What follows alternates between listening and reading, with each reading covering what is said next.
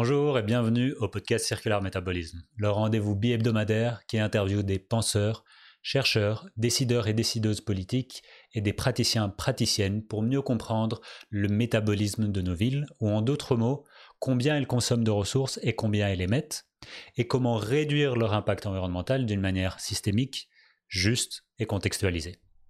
Je suis Aristide de Metabolism of Cities et dans cet épisode, nous allons parler d'une thématique qui revient souvent dans nos épisodes, mais dont on ne s'est jamais réellement attardé. Cette thématique est l'effondrement potentiel des sociétés modernes ou industrialisées à cause des dépassements successifs des limites planétaires et un emballement de la planète dans des boucles de rétroaction positives ou négatives. C'est un sujet assez difficile, non seulement de traiter, mais aussi à digérer. Donc je vais vous demander de prendre un peu de temps d'écouter et regarder cet épisode de manière posée. N'hésitez pas à partager vos interrogations, vos réactions, propositions en commentaire ici sur YouTube ou sur les autres réseaux sociaux. Pour parler de cette thématique, notre invité aujourd'hui est Vincent Migneraud, essayiste et chercheur indépendant. Ses recherches portent sur l'écologie au sens large et le risque d'effondrement de la société thermo-industrielle. Il est le fondateur de l'association Adrastia, qui rassemble des citoyens pour exercer un regard critique sur les données, les modèles et les discours disponibles pour la conduite de notre société, critique issue notamment de leur expérience de terrain. Finalement, Vincent est l'auteur du livre L'énergie du Denis, comment la transition énergétique va augmenter les émissions de CO2. Juste avant de lancer cet épisode, si vous aimez bien ce podcast, aidez-nous à le faire connaître en laissant un commentaire et des étoiles sur la plateforme Apple ou Spotify en nous disant ce que vous avez appris. Si vous regardez cet épisode sur YouTube, s'il vous plaît, laissez un pouce bleu, abonnez-vous et laissez un commentaire pour augmenter la visibilité de ce podcast. Et maintenant, place à l'épisode. Bonjour Vincent et bienvenue au podcast. Bonjour, merci beaucoup pour ton invitation. On se tutoie, Aristide. Oui. Merci beaucoup. Avant de se lancer sur le sujet complexe de tout ce qui est effondrement, mais aussi thermodynamique, entropie et tout ça, j'aimerais bien que tu te présentes un peu, mais surtout de parcourir un peu ton parcours éclectique qui a différentes facettes et surtout me présenter un peu comment tu es passé d'un stade à l'autre pour en arriver là où tu en es aujourd'hui. Bon, alors on va essayer de faire court, ne pas trop prendre de temps sur cette partie. Moi, j'étais un adolescent qui se posait des tas de questions assez classiques. Quand on a entre 15 et 20 ans, on se demande un peu ce qu'on fait là. Et je me demandais donc, d'une part, quelles étaient les grandes causes à l'existence, ces questions un peu métaphysiques qu'on se pose à cet âge-là. Et puis, écoute, à 18-20 ans, je me suis mis spontanément à tenter de répondre à ces questions-là. Mmh. Et quelques années plus tard, ça a donné lieu à un essai qui a un nom un petit peu grandiloquent, qui est l'essai sur la raison de tout. Bon, ça, c'est le grand début de ma vie, à la fois d'adulte et de penseur, si je peux utiliser cette expression éventuellement. Donc voilà, j'ai tenté de construire un modèle philosophico-physique de compréhension du réel. Donc voilà, c'était le début de mon investissement dans les questions existentielles et qui sont très vite devenues des questions qui recoupaient les questions écologiques. Alors à l'époque, il y a donc 25 ans à peu près, c'était pas l'écologie d'aujourd'hui du tout. C'était un sujet très très marginal dans les médias. C'était quoi comme sujet, par exemple, quand tu mentionnes l'écologie de l'époque ? À l'époque, c'était les grands débuts du fameux Nicolas Hulot, c'est-à-dire l'écologie grand public avec le WWF et Greenpeace qui allaient nécessairement sauver la planète avec les dons qu'ils recevaient de toutes parts, y compris des grandes industries. Passons. Mais en fait, c'était cette écologie extrêmement naïve et pour moi, on pourra en parler, extrêmement contre-productive, qui n'avait pas du tout pour but d'obtenir les résultats qu'elle n'a pas obtenus d'ailleurs. Donc voilà, c'est la première étape de mes réflexions à cette époque, se sont converties en une tentative de comprendre la psychologie humaine. J'ai fait une fac de psycho, que je n'ai pas terminée, mais parce que je ne suis pas quelqu'un qui est très à l'aise dans l'institution. Ce n'est pas un endroit où je me sens bien. Donc j'ai fait des études de psycho, j'ai un master 1, donc j'ai quand même un bagage raisonnable qui me permet de ne pas dire trop de bêtises, mais justement un bagage qui a été fortement influencé au départ par la psychanalyse, dont je suis revenu largement évidemment pour les raisons qu'on sait tous maintenant, c'est-à-dire qu'elle est totalement inefficace ou en tout cas extrêmement marginalement dans ses protocoles thérapeutiques pour aider les gens. Sur le plan théorique, c'est plus intéressant parfois, mais en tout cas, c'est une école dont il faut s'éloigner quand on veut faire le métier de psychologue, je pense. Bon, passons. En tout cas, aujourd'hui, après déconstruction du matériel qu'on m'avait enseigné à l'époque, je m'investis toujours beaucoup dans la psychologie. Je suis vraiment, c'est un sujet qui me passionne au quotidien et que, bien sûr, je croise avec l'écologie. C'est les grandes questions métaphysiques, physiques, écologiques et psychologiques, pour moi, ne sont pas du tout dissociées. J'essaye de les traiter ensemble. En passant tu notamment... voulais faire une grande théorie aussi à un moment de... Alors, ouais, c'est ça, j'ai tenté d'élaborer une théorie écologique de l'esprit, c'est-à-dire essayer de comprendre quelle est la singularité de l'espèce humaine, son fonctionnement à la fois psychique, cognitif, même perceptif. Il est original, on le sait, mais on ne sait pas trop pourquoi, donc j'essaye de comprendre à quel moment... pas tant le moment où ça a divergé, mais pour quelles raisons, à un moment, ça a divergé. Qu'est-ce qui a fait qu'on a établi avec notre milieu des interactions si différentes qui ont fait que notre cerveau s'est développé différemment, et nos comportements, et ensuite nos cultures, de façon synergique et entremêlée, mais que tout ça est devenu si singulier alors qu'on est très proche, on reste très proche génétiquement de nos cousins. Voilà, donc ça, c'est vraiment un axe important de mon travail.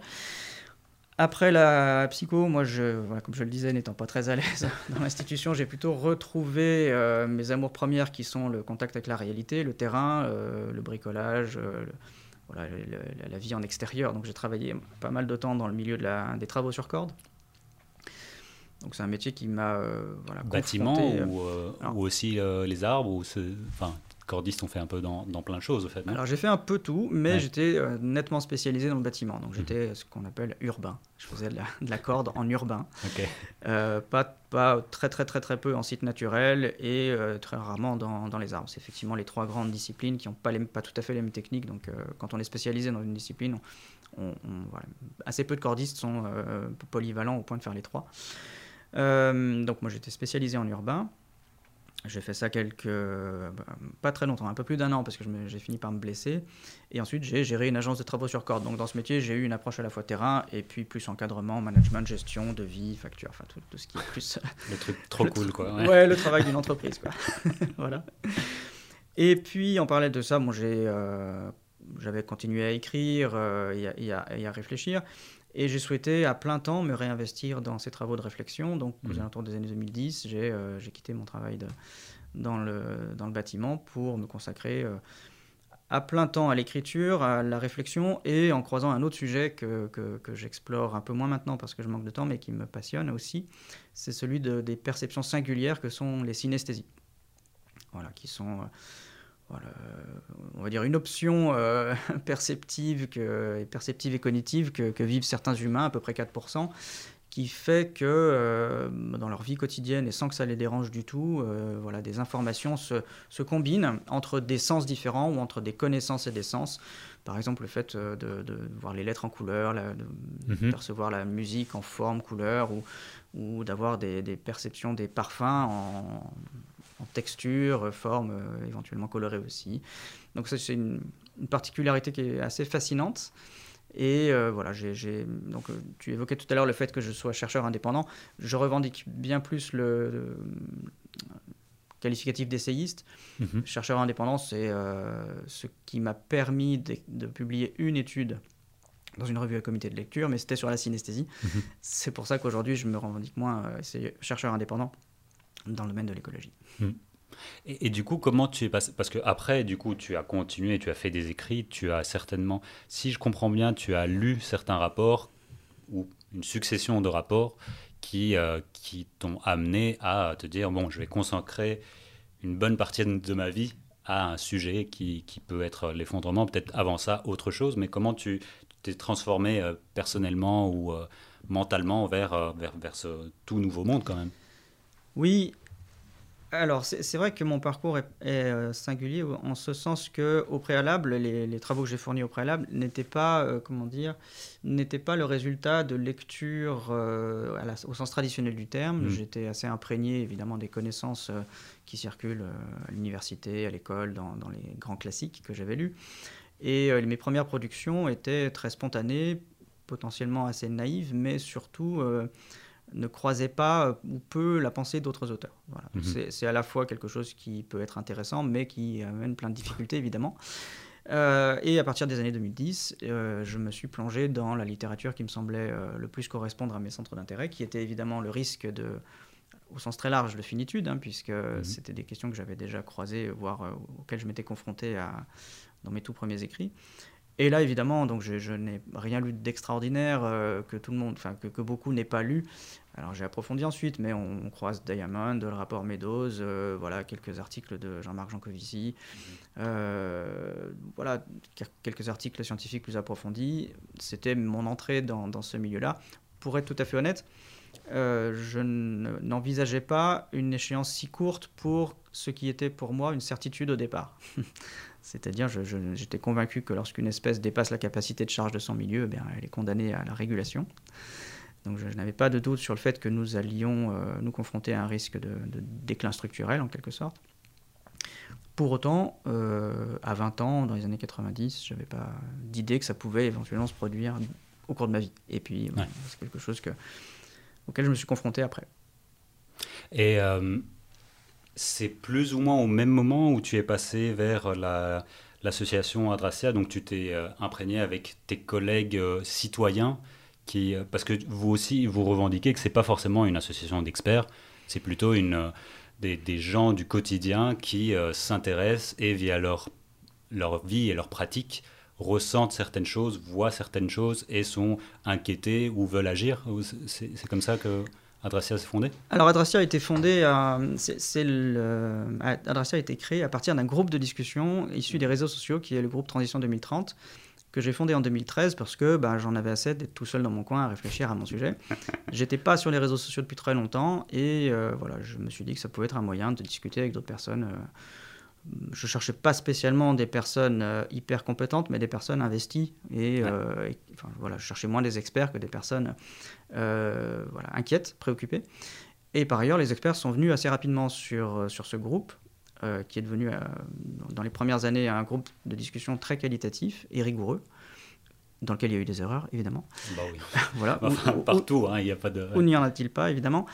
Et donc ce groupe, j'ai voulu, après une petite année, en fait même pas, le convertir, au bout de quelques mois, en un objet réel, enfin une association. Et donc l'association Adrastia est née en juin 2014, quelque chose comme ça, les statuts datent de cette époque-là. Et effectivement, c'est une association qui se revendiquait et se revendique toujours, non prescriptive, non prosélyte, ça c'est très important pour nous, et composée du tout venant, si je peux me permettre, c'est-à-dire de personnes, comme je le disais, investies, inquiètes. Il y a des experts, maintenant il y a un comité scientifique dans l'association. Donc c'est une association qui a historiquement eu des difficultés à se faire entendre et connaître pour les deux raisons que j'ai dites, c'est-à-dire la non-prescription et le non-prosélytisme, ce qui sont les deux clés nécessaires pour communiquer sur le climat et se faire entendre. Et nous avons considéré, enfin moi en particulier au départ, que c'était deux pièges extrêmement dangereux parce que dès lors qu'on est prescripteur de quelque chose qu'on ne peut pas connaître pour des raisons scientifiques, scientifiquement il n'est pas possible de connaître la qualité de l'avenir, comment l'avenir va se produire, donc on ne peut pas tirer une prescription, à mon sens, d'une connaissance qui n'est pas possible, ou en tout cas c'est le rôle du politique, ce n'est pas le rôle de la science. Voilà, c'est très important de dissocier, donc je ne voulais pas que l'association soit confuse dans ses statuts. Et donc du fait de ne pas être prescripteur, découle le fait de ne pas être prosélyte. Et c'était un deuxième handicap pour se faire entendre et connaître. Donc l'association vit toujours, elle vit très bien, mais elle a une existence plutôt discrète, mais en revanche de confiance, c'est-à-dire que quand on y va, on sait qu'on ne va pas se faire embrigader par telle ou telle option prescriptrice, quelle qu'elle soit. Et pour recadrer peut-être cette thématique dont on a parlé à l'introduction et qu'on tourne un peu autour du pot, qui est l'effondrement, tu le décris, ce concept, ou je ne sais pas comment l'appeler dans le livre, comme étant la perte d'intégrité de la structure d'un système face à des perturbations internes ou externes qui font céder les forces de cohésion. Est-ce que tu peux nous expliquer un peu pourquoi tu penses que nos sociétés font face à cet effondrement ? Est-ce qu'il y a des signes avant-coureurs selon toi ? Et aussi ce que ça pourrait signifier en termes de certaines conséquences Alors, ce que j'ai précisé dans ce livre, donc l'énergie du déni, c'est que justement, il faut essayer de se sortir. Ça n'a pas été facile ces dernières années. J'ai commencé à travailler sur le sujet en intitulant ma première conférence « Construire un déclin ». Voilà, donc et c'était 2 ans avant que la collapsologie elle-même apparaisse dans le débat. Tu parles de quand, là, plus ou moins? Alors, c'était 1 année et demie avant, je crois que c'était en 2014-2015. Et c'était la première conférence que j'ai faite au titre de l'association Adrastia. C'était une conférence pédagogique où je rappelais les grandes données que j'avais découvertes pas si longtemps avant. Et je l'avais intitulé « Construire un déclin », c'est-à-dire que la terminologie effondrement, je ne me la suis appropriée un peu que par défaut, en ce sens qu'elle est devenue largement dominante, parce que, effectivement, la collapsologie a pris une place très importante dans le milieu de l'écologie au sens large, beaucoup moins maintenant, pour des tas de raisons, c'est pas forcément le sujet, mais en tout cas, à l'époque, elle était largement dominante. Et donc l'effondrement, tout ça pour dire que ce n'est pas mon entrée première, en tant que processus rapide, irrévocable, subi, global et irréversible. Voilà. C'est très important de distinguer. Un effondrement, ça doit être défini. En fait, il faut définir ce dont on parle, qu'est-ce qui s'effondre, et le rythme et le résultat. Et en fait, on peut parler d'effondrement pour, par exemple, une civilisation, une fois que celle-ci est arrivée à l'absence d'institutions, à l'absence d'armées, à l'absence de revendication par le peuple d'appartenance à cette civilisation. Enfin, toute quantité de critères peuvent être utilisés, mais on ne peut décréter que quelque chose s'est effondré qu'une fois qu'on est sûr qu'il ne se remet pas, par exemple, et que le processus n'est pas réversible. Mais ce processus-là, qu'on appellerait a posteriori un effondrement, peut durer des décennies, des siècles éventuellement. Et il ne faut pas le confondre avec ce qu'on pourrait appeler un effondrement au sens collapsologique du terme, c'est-à-dire, par exemple, ce que nos sociétés, et pas toutes, ont réussi à éviter durant le plus fort de la crise sanitaire, c'est-à-dire, par exemple, l'effondrement d'un système de santé. Donc ça, c'est qu'un système isolé que tu appelles du tout, quoi. Voilà. On peut tout à fait entendre que des sociétés, et je vais parler du GIEC juste après, des sociétés traversent des moments où une partie de leurs infrastructures s'effondre.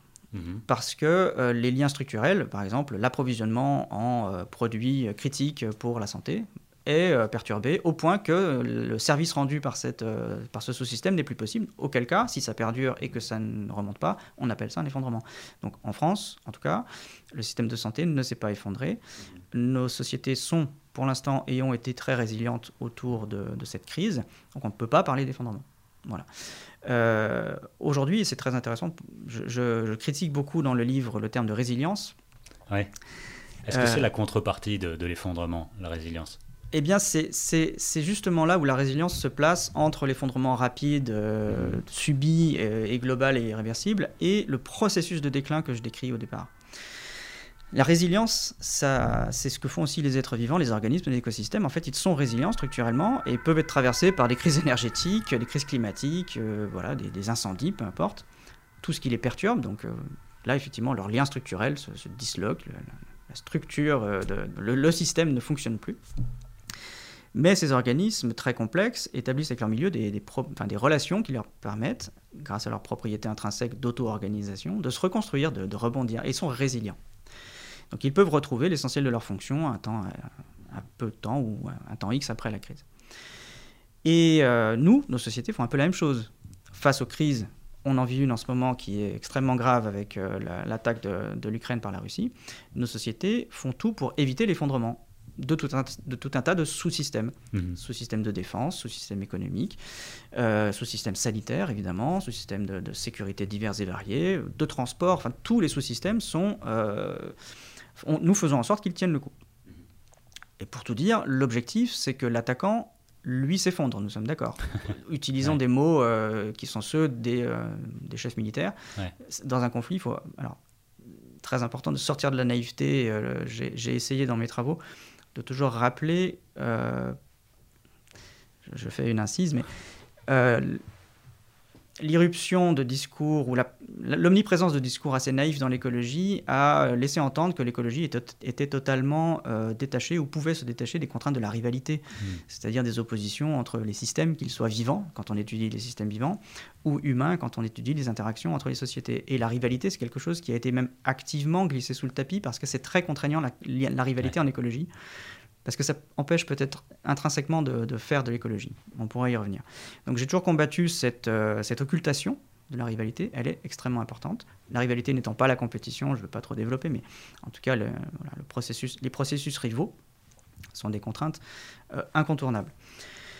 Voilà, donc je voulais souligner que lorsque nos sociétés résilient, c'est-à-dire comme les écosystèmes vivants se remettent d'une crise, eh bien, si nos sociétés sont en tant que telles impactantes de leur milieu, par exemple parce qu'elles consomment des hydrocarbures, qu'elles émettent du CO2, qu'elles détruisent des écosystèmes, qu'elles polluent, etc. Donc si ces sociétés résilient, mais sur les mêmes bases, sur les mêmes fondamentaux économiques, eh bien en fait, elles vont mieux, elles traversent la crise, mais le processus de destruction du milieu, lui, n'est pas entamé, n'est pas freiné, du tout. Au contraire. Et donc là, on a échappé à un effondrement de court terme, d'un sous-système ou plus global, mais en revanche, le processus global de déclin par destruction du milieu, ou dégradation de l'état du milieu, lui, il est maintenu. On renforce un système dominant d'une certaine manière, quoi, au final. Alors on renforce le système de domination de l'humain sur la nature, ouais. Avec toutes les dominations internes des sociétés humaines, c'est évident. Et donc en distinguant très bien un processus subi de court terme, critique, et duquel on peut se remettre, d'un processus global que je considère inéluctable, on peut faire deux distinctions. Il y a des choses qu'on peut éviter et manifestement on y arrive. Les effondrements de court terme. Par contre, l'effondrement global de long terme, je le crains inéluctable pour deux raisons, de toute façon, qui vont finir par se rencontrer. D'une part, parce que nous allons manquer d'énergie. Et ça, c'est des choses que je rappelle, en fait. C'est pas quelque chose qui doit poser question aujourd'hui sur le plan scientifique. L'énergie ne se crée pas. L'humain a cette idée folle qu'il pourrait produire de l'énergie. Et c'est le terme qui est utilisé en permanence. Les spécialistes de l'énergie disent tous que l'humain produit de l'énergie. Pas du tout, jamais. Hein. Transforme éventuellement, au mieux.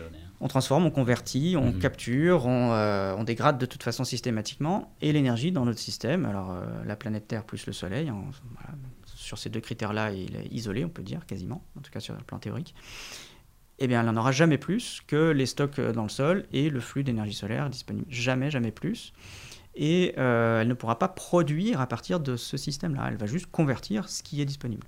Donc, de toute façon, les sociétés thermo-industrielles vont s'effondrer, à mon sens, parce qu'elles sont indexées à la disponibilité du pétrole, qui est une ressource qui n'est disponible qu'en quantité finie.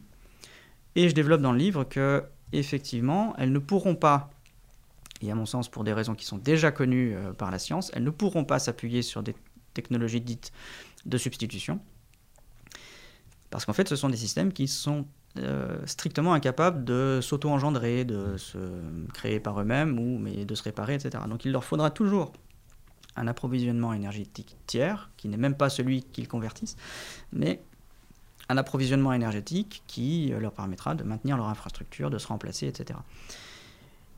Et je précise, donc, étant donné que l'entretien de ces infrastructures relativement complexes ne peut être que plus grand avec le temps, la demande en maintenance, et puis le remplacement, etc. En fait, l'entropie, quoi. Voilà, vous dites, tu dis le mot, je ne peux pas faire mieux, mais c'est assez troublant pour moi de discuter avec je ne suis pas du tout physicien, énergéticien, quoi que ce soit, mais c'est assez troublant de discuter avec des personnes qui n'évoquent même pas cette contrainte qui, à date en tout cas, surpasse toutes les autres, en fait. Et qu'on ne peut pas changer. Enfin, c'est pas le niveau politique qui va changer l'entropie, quoi. C'est impossible, jamais. Ça n'arrivera jamais. Et l'entropie, c'est ce qui empêche conceptuellement et donc dans la concrétude de faire que les ENS, ce que j'appelle les ENS, c'est-à-dire autant les infrastructures nucléaires que renouvelables, puissent se maintenir d'une part elles-mêmes et puis de fait produire suffisamment d'énergie pour que l'humanité fonctionne indépendamment des hydrocarbures. Pour moi, c'est une impossibilité physique. Donc, j'écris en ce moment pour développer ce que je présente dans le livre, pour rappeler en fait que les physiciens l'avaient déjà dit. Enfin, c'est pas moi qui ai inventé ça. Je ne dis pas par mauvaise foi ou par mauvais esprit que les ENS ne vont pas remplacer les hydrocarbures. Ça a déjà été écrit, voilà, par des personnes bien plus compétentes que moi.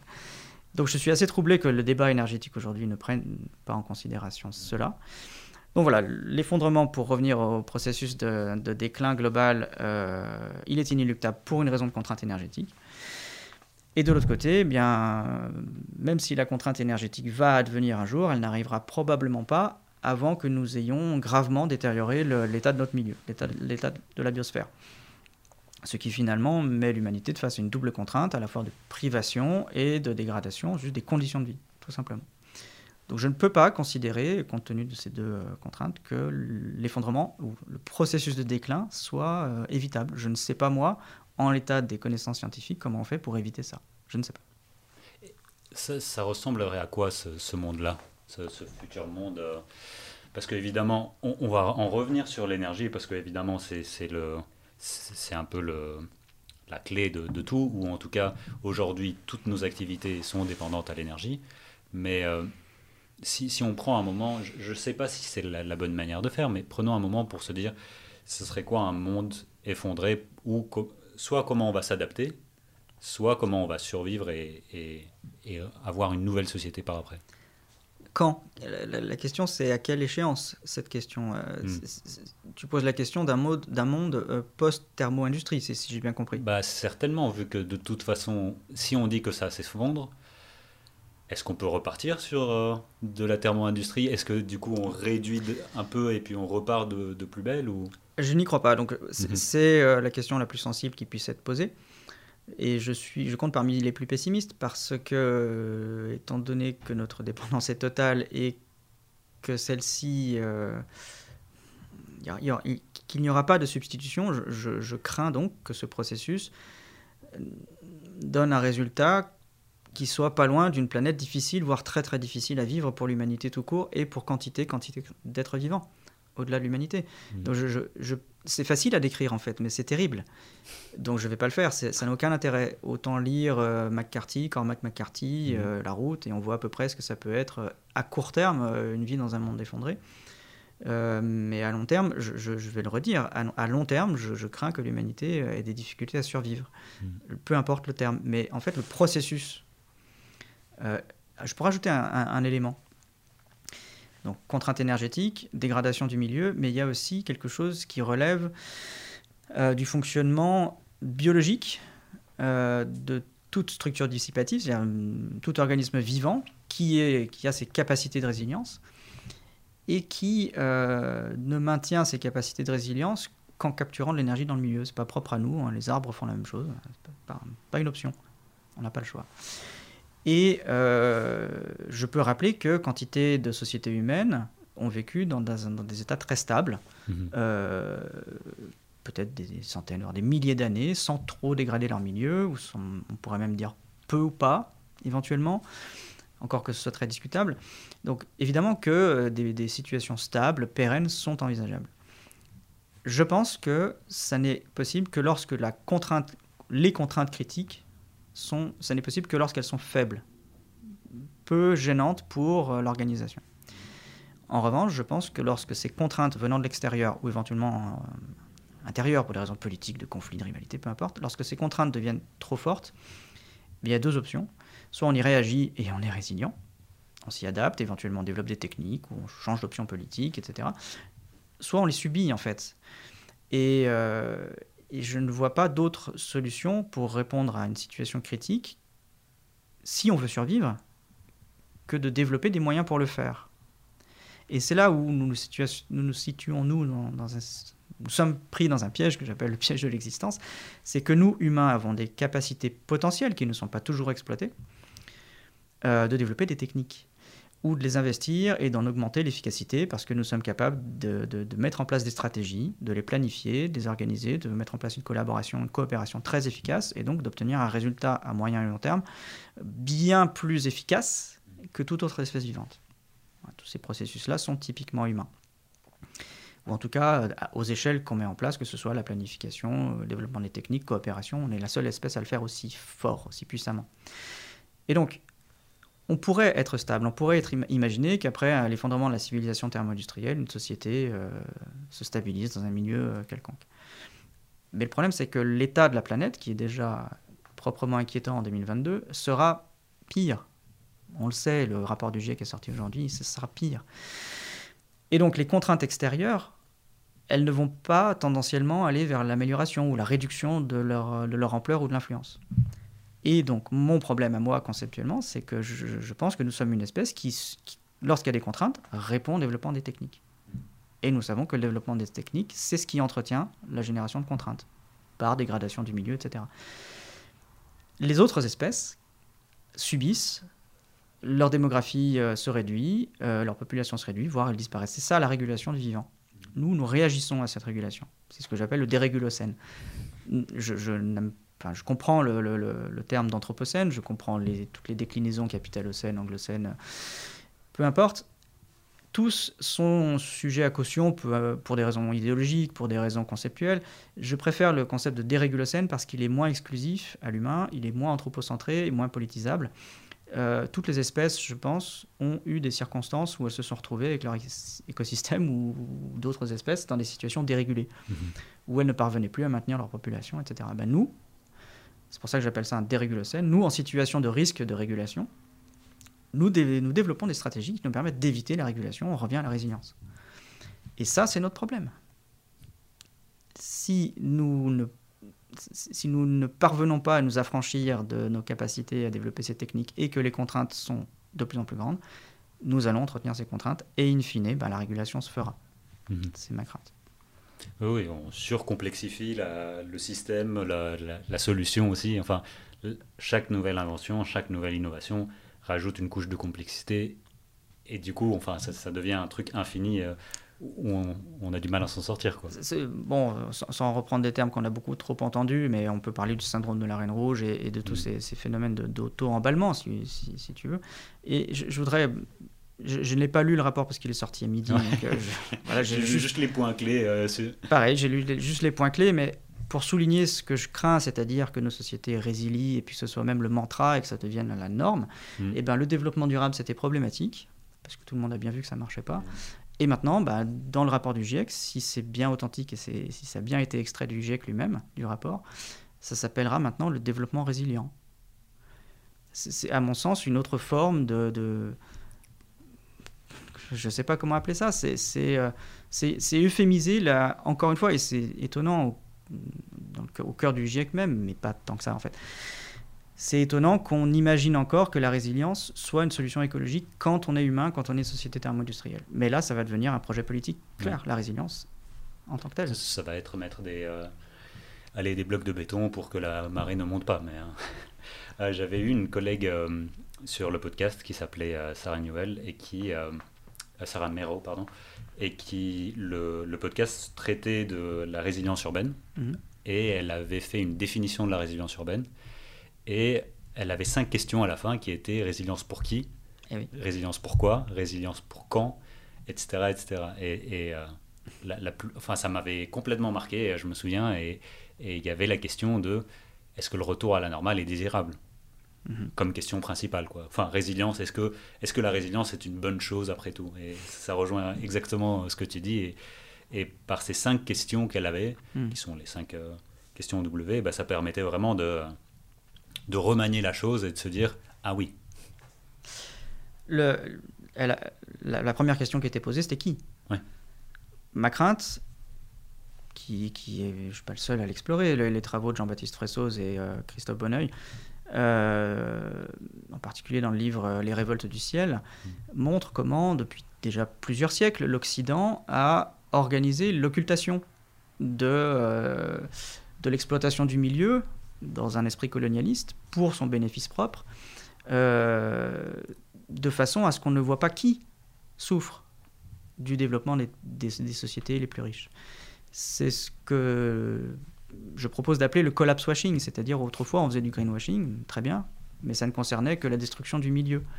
On verdissait la destruction écologique, la destruction de la nature ou l'exploitation minière, etc. Mais le collapse washing me semble aujourd'hui pouvoir qualifier des stratégies de dissimulation de l'impact du développement des sociétés ou de la résilience des sociétés sur des humains. Parce qu'on va rentrer dans un monde où la croissance qui était la norme et qui était largement partagée, il faut le reconnaître, il faut l'entendre, c'est très important, qui était très largement partagée pendant 300 ans, elle le sera plus difficilement et de plus en plus difficilement.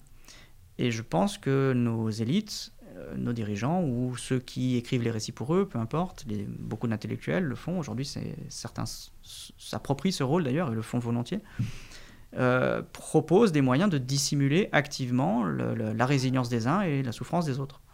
Une forme de collapse washing, c'est-à-dire écrire un récit qui s'oppose à l'effondrement, mais qui en fait génère des effondrements.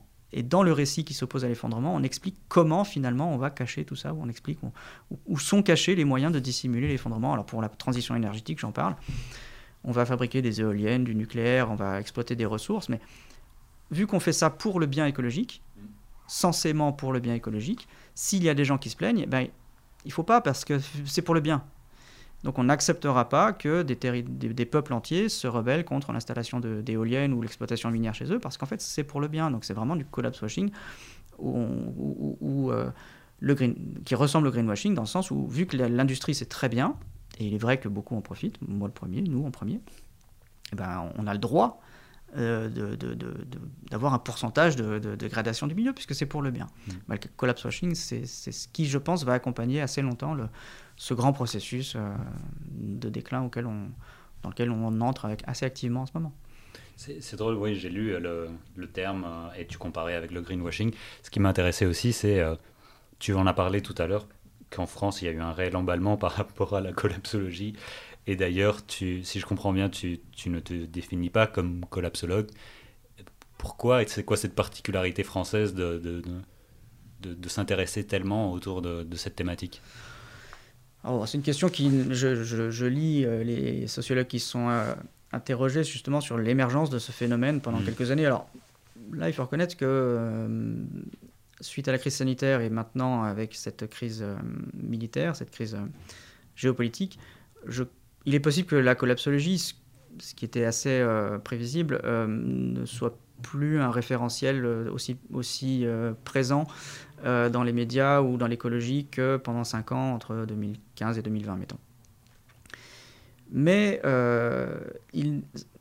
cette collapsologie l'apparition de la collapsologie était compréhensible, logique et même peut-être éventuellement pouvait être anticipée. C'est-à-dire que les craintes apocalyptiques, elles sont là, évidemment, depuis toujours, à plus forte raison qu'on sait très bien que nous sommes des sociétés fragiles sur le plan écologique. C'est pas nouveau, c'est dans tous les récits organisateurs, les grandes mythologies craignent leur propre effondrement, expliquent quel est le rôle de la nature, le rôle de l'humain, les interactions, comment elles doivent les conséquences, et puis de toute façon on s'en sort parce qu'on vit après la mort. Donc tout ça a été écrit plein de sociétés différentes, dans plein de cultures différentes, de façon assez semblable, sans faire de Joseph Campbell forcément, mais en tout cas c'est quelque chose qui est très présent. Et il était compréhensible qu'une rencontre entre ces grands mythes et ces grands récits organisateurs qui nous structurent, qu'ils rencontrent finalement la science, mais de façon plus ou moins bancale, parce que ce ne sont que des récits. Ouais. Donc le récit millénariste apocalyptique sur lequel, à mon sens, s'appuie la collapsologie, je peux l'étayer largement. Enfin, les 3 livres qui ont fondé la collapsologie sont d'abord ça va s'effondrer, on va tous mourir. Ensuite, on explique comment l'entraide, c'est la solution. C'est le 2e livre. Et le 3e livre qui est issu des mêmes auteurs et qui s'inscrit dans ce triptyque, oserais-je dire, c'est un livre qui explique que la spiritualité est nécessaire. Donc en fait, on a vraiment les 3 clés, les 3 ingrédients du récit millénariste apocalyptique, qui sont censés fonder une religion et une renaissance. C'est-à-dire qu'il y a toutes les clés classiques très, très chrétiennes, finalement. On va s'effondrer, on va s'organiser en groupe d'élus, et puis, grâce à ce groupe d'élus informés, compétents et solidaires, on va faire renaître une nouvelle civilisation. Donc c'était compréhensible que ce récit, à travers, par son entremêlement avec la science, ait une audience, parce qu'il était attendu. C'était une demande émotionnelle très forte de réconfort pour des quantités et quantités de gens qui ont des craintes légitimes, dont les émotions sont parfaitement compréhensibles. Je les ai aussi, évidemment. J'ai les mêmes craintes. Et il y a une forme de réponse qui est, de toute façon, on va s'en sortir parce qu'on va faire des petits groupes autonomes et on va régénérer à la fois notre milieu et notre société. C'était donc normal que ce récit prenne de l'ampleur pendant quelques années. Bon, il est incompatible avec la réalité parce que justement, ce qu'on disait tout à l'heure, cette forme d'effondrement rapide qui permet à un petit groupe de passer à travers et de s'en sortir derrière, ça n'est pas ce qui se passe. Ça n'est pas comme ça que les civilisations s'effondrent. Donc c'est un récit qui est dysfonctionnel. Et c'est un récit qui est dysfonctionnel, qui a exposé beaucoup de gens à la difficulté réelle, c'est-à-dire que beaucoup de personnes ont investi ces récits, puis se sont autonomisés, se sont dit, c'est bon, on va traverser les crises.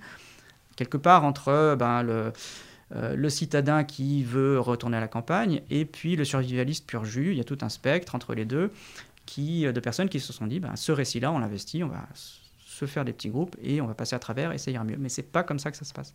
Ce sont des processus de moyen et long terme et qui sont intrinsèquement globaux, à plus forte raison aujourd'hui. On ne peut pas s'extraire du processus de dégradation du milieu, de finitude des ressources et d'organisation sociétale. Ça n'est pas possible, encore moins aujourd'hui. En tout cas, en petite quantité et par acupuncture, quoi. Ça va être soit tout, soit rien, quoi. C'est ça. C'est ça. En fait, il faut comprendre comment l'idéologie individualiste a façonné nos sociétés et comment elle percole, y compris dans les récits anarchistes, dans les récits d'autonomisation, dans les récits de résilience. Mais l'autonomie, inscrite sur cette fantasmagorie individualiste, est souvent justifiée par l'idée que les chasseurs-cueilleurs, nos ancêtres, étaient autonomes parce qu'ils étaient en petits groupes et que du coup ils étaient presque autarciques. Et bien en fait, c'est conceptuellement faux. C'est-à-dire que les chasseurs-cueilleurs, au contraire, ne se considéraient pas comme indépendants de leur milieu. Ils interagissaient en permanence avec lui. Et ils avaient, alors j'explore en ce moment de façon très active, ce mouvement cognitif qui est d'attribuer les causes plutôt en interne de l'individu, en interne des objets ou voilà, des concepts, ou en externe. C'est le locus interne, locus externe, qui ont été étudiés en particulier par Beauvois.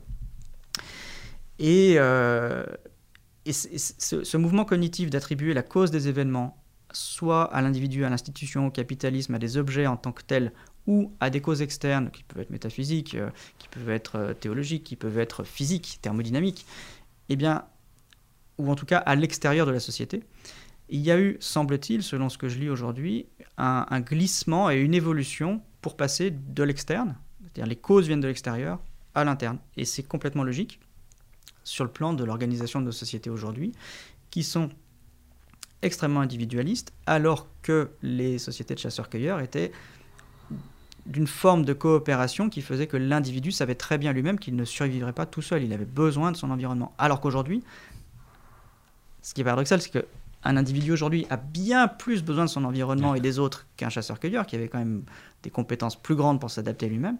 Eh bien, il est persuadé qu'il peut s'en sortir tout seul. Donc vraiment parce qu'il s'attribue la cause et donc la puissance d'agir à lui. Ce qui est vraiment une construction cognitive typiquement occidentale. Et qui percole jusqu'à nos gouvernances, nous le voyons aujourd'hui, où la décision d'un seul peut, de façon souveraine et plus ou moins judicieuse, n'est-ce pas, se justifier, se légitimer et se mettre en œuvre. Mais ça, c'est une construction récente, je pense. Et voilà, la collapsologie, pour revenir à elle, je pense, était presque du prêt-à-penser pour un modèle individualiste d'organisation de société. Et c'est aussi une raison de son adhésion. Les gens y sont allés assez facilement parce qu'en fait, elles ne remettaient pas en cause leur inscription individualiste à une société capitaliste, dans une société capitaliste. Ils pouvaient rester des individus qui se croient souverains et isolés et indépendants, tout en pensant être résilients et faire de l'écologie, et se sortir de l'effondrement. Et je pense que là, du coup, c'était la pensée la moins dérangeante et la moins réformatrice qui puisse être. Elle ne perturbait pas les élans émotionnels ou les schémas cognitifs qui préexistaient. Donc son adhésion était facile. Ça a marché très vite. Maintenant, je le pense, ça ne peut pas marcher longtemps. Parce que là, nous sortons de 70 ans d'absence de conflit sur le territoire européen, nous redécouvrons qu'en fait, eh bien, il n'y a pas de société isolée des autres. Ça n'existe pas. Ça n'existe pas.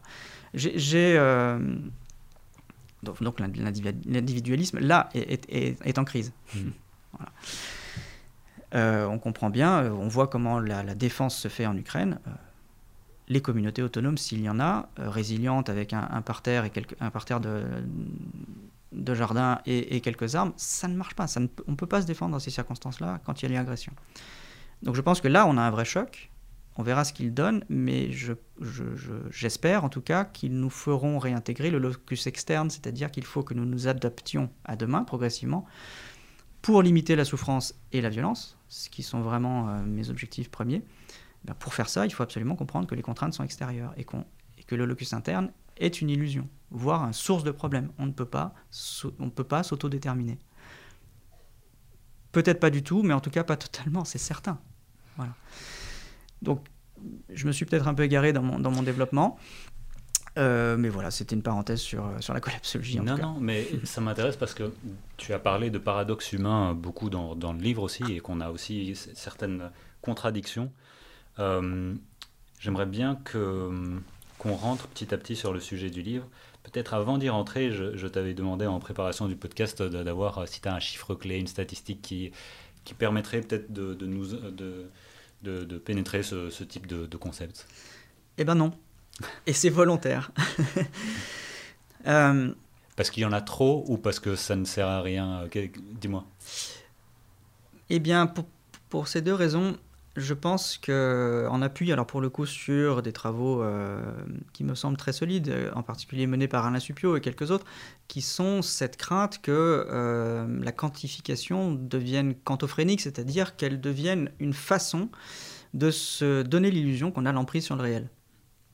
Et je pense que c'est un grave problème, c'est-à-dire que typiquement pour la transition énergétique, ce dont je parle dans le bouquin, on a l'impression que le conflit entre le nucléaire et les énergies renouvelables est juste un conflit de chiffres.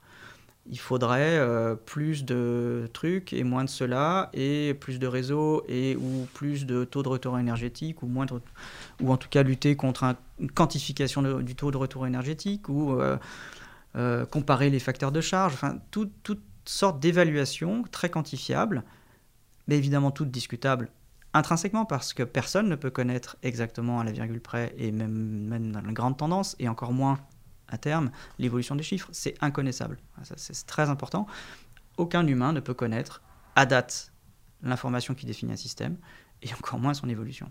Donc, les débats sur les chiffres sont faux, intrinsèquement. Donc, ils sont conflictuels. Le conflit ne résout pas le problème de la transition, qui n'est pas un conflit nucléaire versus renouvelable. C'est un conflit de dépendance à l'énergie. Enfin, c'est ça notre problème, la transition énergétique, c'est notre dépendance à l'énergie. Et on substitue un débat donc qualitatif, c'est-à-dire quelle qualité de relation pouvons-nous établir avec l'énergie, par un débat quantitatif, c'est quel nombre de nucléaires, machin, ouais. Voilà, quel nombre de centrales nucléaires on doit mettre pour s'en sortir. Et en faisant ça, on invisibilise totalement le problème qualitatif, ontologique, existentiel, sous-jacent. C'est-à-dire que l'énergie, quoi qu'il arrive, il y en aura moins. Quoi qu'il arrive. Et en fait, c'est très embarrassant, mais ça a un intérêt de dissimuler cet aspect qualitatif, c'est de maintenir l'illusion qu'en développant l'industrie, on va solutionner le problème. Et donc cette illusion, elle est structurante, elle est fonctionnelle, c'est-à-dire qu'évidemment, là, suite au conflit entre la Russie et l'Ukraine, et de fait l'Europe, eh ben, une des réponses qui se met déjà en place, c'est réinvestir dans le nucléaire ou aller soi-même de nouveau acheter des hydrocarbures sur les marchés. Et donc on voit bien que là, les chiffres d'hier deviennent totalement faux, à nouveau, imprévisibles. C'était pas prévisible qu'il y ait ce conflit, donc les chiffres d'hier sont disqualifiés, et pourtant c'est ceux d'hier. Hein. Voilà. Et tout le monde était sûr des chiffres. Il n'y en a plus un qui tient la route aujourd'hui. Et pourtant, le débat qualitatif n'a pas changé. C'est toujours le même problème, c'est-à-dire que les sociétés qui veulent résilier doivent trouver de l'énergie, que ça provienne de nucléaire, de renouvelables ou d'hydrocarbures. Et donc oui, j'ai fait le choix de ne pas te donner de chiffres, parce que je veux établir un débat qualitatif sur le réel, qui soit, qu'on se trompe ou pas, qu'on ait raison ou pas, qui soit de définir quelles sont les qualités de l'espèce humaine, qui font qu'elle est ce qu'elle est, qui font qu'elle a parfois eu des interactions très stables avec son milieu, parfois dramatiquement destructrices, parfois conflictuelles, parfois très pacifiques, mais dans un cadre qualitatif particulier et singulier. Et si on n'interroge pas ce cadre, et cette définition ontologique du sujet, du groupe, de l'espèce, on va faire du débat quantitatif jusqu'à la fin. Et postposer au fait le problème. Quoi. On ne va jamais se confronter au problème, évidemment. Parce que tu écris à un moment, on ne sait pas déjà si ça va décarboner ou pas, et surtout, on ne sait pas si ça pourrait garantir les attentes du plus grand nombre au même niveau qu'aujourd'hui. Et du coup, là, c'est intéressant, j'avais souligné attentes, quelles sont nos attentes, et puis au même niveau qu'aujourd'hui. C'est un peu les deux clés, j'imagine, qui sont à discuter, à négocier, si on veut une vraie transition. Peut-être avant d'aller là, dis-nous un peu, donc tu parles de la transition énergétique, tu utilises le flux d'énergie pour illustrer au fait l'effondrement et pourquoi on n'arrive pas à se tirer de cet enjeu-là. Mais du coup, tu te dis que tel qu'on fait aujourd'hui, la transition énergétique, elle est contre-productive, on va a priori à l'encontre de ce qu'on veut réussir. Et il y a des caractéristiques très particulières des énergies renouvelables aujourd'hui qui font qu'elle est contre-productive. Peut-être, est-ce que tu peux recadrer ça avant qu'on part là-dessus ? Bien sûr. Tu as parlé d'entropie tout à l'heure. En fait, les infrastructures de conversion d'énergie, que ce soit des centrales, que ce soit des sites d'extraction du pétrole, du charbon, du gaz, ensuite transport et raffinement, etc., enfin, adaptation à la consommation et aux machines qui les brûlent. Donc tout ce processus-là, il est soumis à l'entropie. Pas de problème. Toutes les infrastructures de conversion des hydrocarbures vont se dégrader avec le temps. Il n'y a aucune discussion là-dessus. De la même façon, une centrale nucléaire... Pour nous, oui. Enfin... Oui. Pour nous, on va être embêtés parce qu'elles vont moins bien marcher. C'est la même chose pour une centrale nucléaire, pour des panneaux photovoltaïques, pour des éoliennes. Donc, il n'y a pas de différence, on va dire, thermodynamique, pour faire court, concernant les infrastructures. Par contre, il y a une différence fondamentale dans les interactions que ces infrastructures, que ces systèmes établissent avec leur milieu. Ce sont des systèmes ouverts sur des milieux qui leur apportent de l'énergie, mais de façon très différente. Les infrastructures de conversion d'hydrocarbures ont été construites grâce à l'énergie fournie par le stock qu'elles permettaient d'exploiter. Donc, la première fois qu'on a brûlé du pétrole, quelqu'un a ramassé un peu de pétrole par terre, l'a fait brûler, et ça a fonctionné. Et puis il s'est dit, je vais rendre service, je vais en brûler un peu plus, et puis ça va chauffer une machine, etc. Puis comme ça, avec le gain obtenu, je vais financer l'infrastructure qui me permettra d'aller chercher plus loin, etc. C'est l'histoire des hydrocarbures. On pourra lire Mathieu Ozano, Or Noir, tout est parfaitement décrit, c'est pas discutable.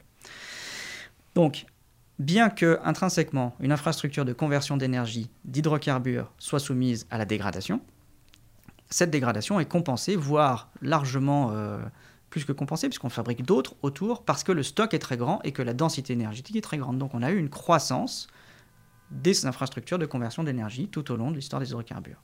On passe un pic, et là on se retrouve dans une situation où il y aura de moins en moins d'énergie disponible parce que les hydrocarbures sont en quantité limitée. Donc effectivement, le taux de retour énergétique, c'est-à-dire la confrontation entre la disponibilité moindre, la dégradation des infrastructures, ce qui reste d'énergie pour la société à fonctionner, fait que, grosso modo, à nouveau, la thermodynamique va s'exprimer et on aura de moins en moins d'énergie disponible avec le temps. Mais la différence avec les autres énergies, c'est qu'on a eu cette croissance. Les ENS, donc énergie dite de substitution, que ce soit le nucléaire, les éoliennes ou le photovoltaïque, commencent à convertir de l'énergie au plus haut de leur capacité à produire de l'énergie. Elles n'ont eu, par l'énergie qu'elles dissipent, qu'elles convertissent, aucune croissance. Cette croissance n'est due qu'à une énergie tierce, qui est celle qui est issue de l'industrie des hydrocarbures. Et donc, on a, pour le coup, une différence qualitative, qui n'est pas discutable sur le plan quantitatif. Ce sont deux débats très différents qui n'ont rien à voir. Et le débat quantitatif, sur la puissance d'une centrale nucléaire ou la puissance, peu importe, du photovoltaïque ou de l'éolien, ça ne répondra jamais au fait que de toute façon, ces infrastructures commencent leur vie au moment où elles se dégradent. Point. Donc il n'y aura jamais, grâce à ces infrastructures, la possibilité physique que ces infrastructures, grâce à la seule énergie qu'elles convertissent, puissent s'auto-entretenir et reproduire, entre guillemets. Ce ne sont pas des êtres vivants, mais on comprend le principe. Et d'ailleurs, dans les textes que je lis aujourd'hui, c'est la question. Comment reproduire une structure qui, intrinsèquement, ne peut pas utiliser l'énergie qu'elle dissipe pour se reproduire? On est coincé sur le plan conceptuel. Ce que tu appelles le renforcement synergétique des énergies? Alors, pas encore. Là, on est sur un problème conceptuel qui fait que la substitution des énergies est impossible. On ne peut pas substituer une source d'énergie qui décline par une source d'énergie qui décline. C'est pas possible, en fait, physiquement. Donc, je ne demande qu'à me tromper, je veux me tromper. Pour l'instant, j'ai pas mal révisé ces dernières semaines, malgré tout, après avoir lu ce livre. J'ai approfondi encore mes lectures, je suis allé chercher les sources. Des sources. Voilà, source des sources en thermodynamique et en entropie. Et pour l'instant, je bute là-dessus. Je ne vois pas d'issue conceptuelle, qualitative, sur la substitution. Elle ne sera pas possible, à mon sens, conceptuellement, selon ce qui est connu par la science. Le renforcement synergique, c'est une conséquence de ça. C'est-à-dire que ces infrastructures dites de substitution étant intrinsèquement condamnées à la dégradation, eh bien, alors que de l'autre côté, on a le même problème avec les hydrocarbures, et que nos sociétés, elles, demandent de plus en plus d'énergie, dans les deux cas, même à travers le discours de transition énergétique, en fait, on va leur demander aux deux de plus en plus d'énergie.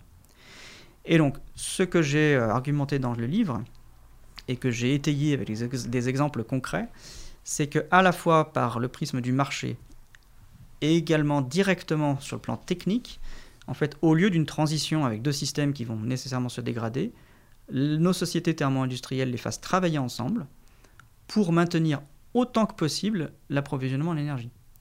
Et donc, on a exactement le contraire d'une substitution, on a plutôt un renforcement possible, en tout cas c'est une hypothèse, parce que les deux structures ne pouvant que se dégrader, on fait tout pour qu'elles se dégradent le moins vite possible de façon synergique. Jean-Baptiste Fressoz appelle ça la symbiose énergétique. Donc moi j'appelle ça le renforcement. Alors la symbiose c'est une chose, c'est de dire que ça travaille ensemble, mais je vais plus loin en disant qu'il y a un renforcement synergique, c'est-à-dire que pendant un temps, les technologies dites de substitution vont même aider potentiellement les infrastructures d'hydrocarbures à fonctionner un peu plus longtemps.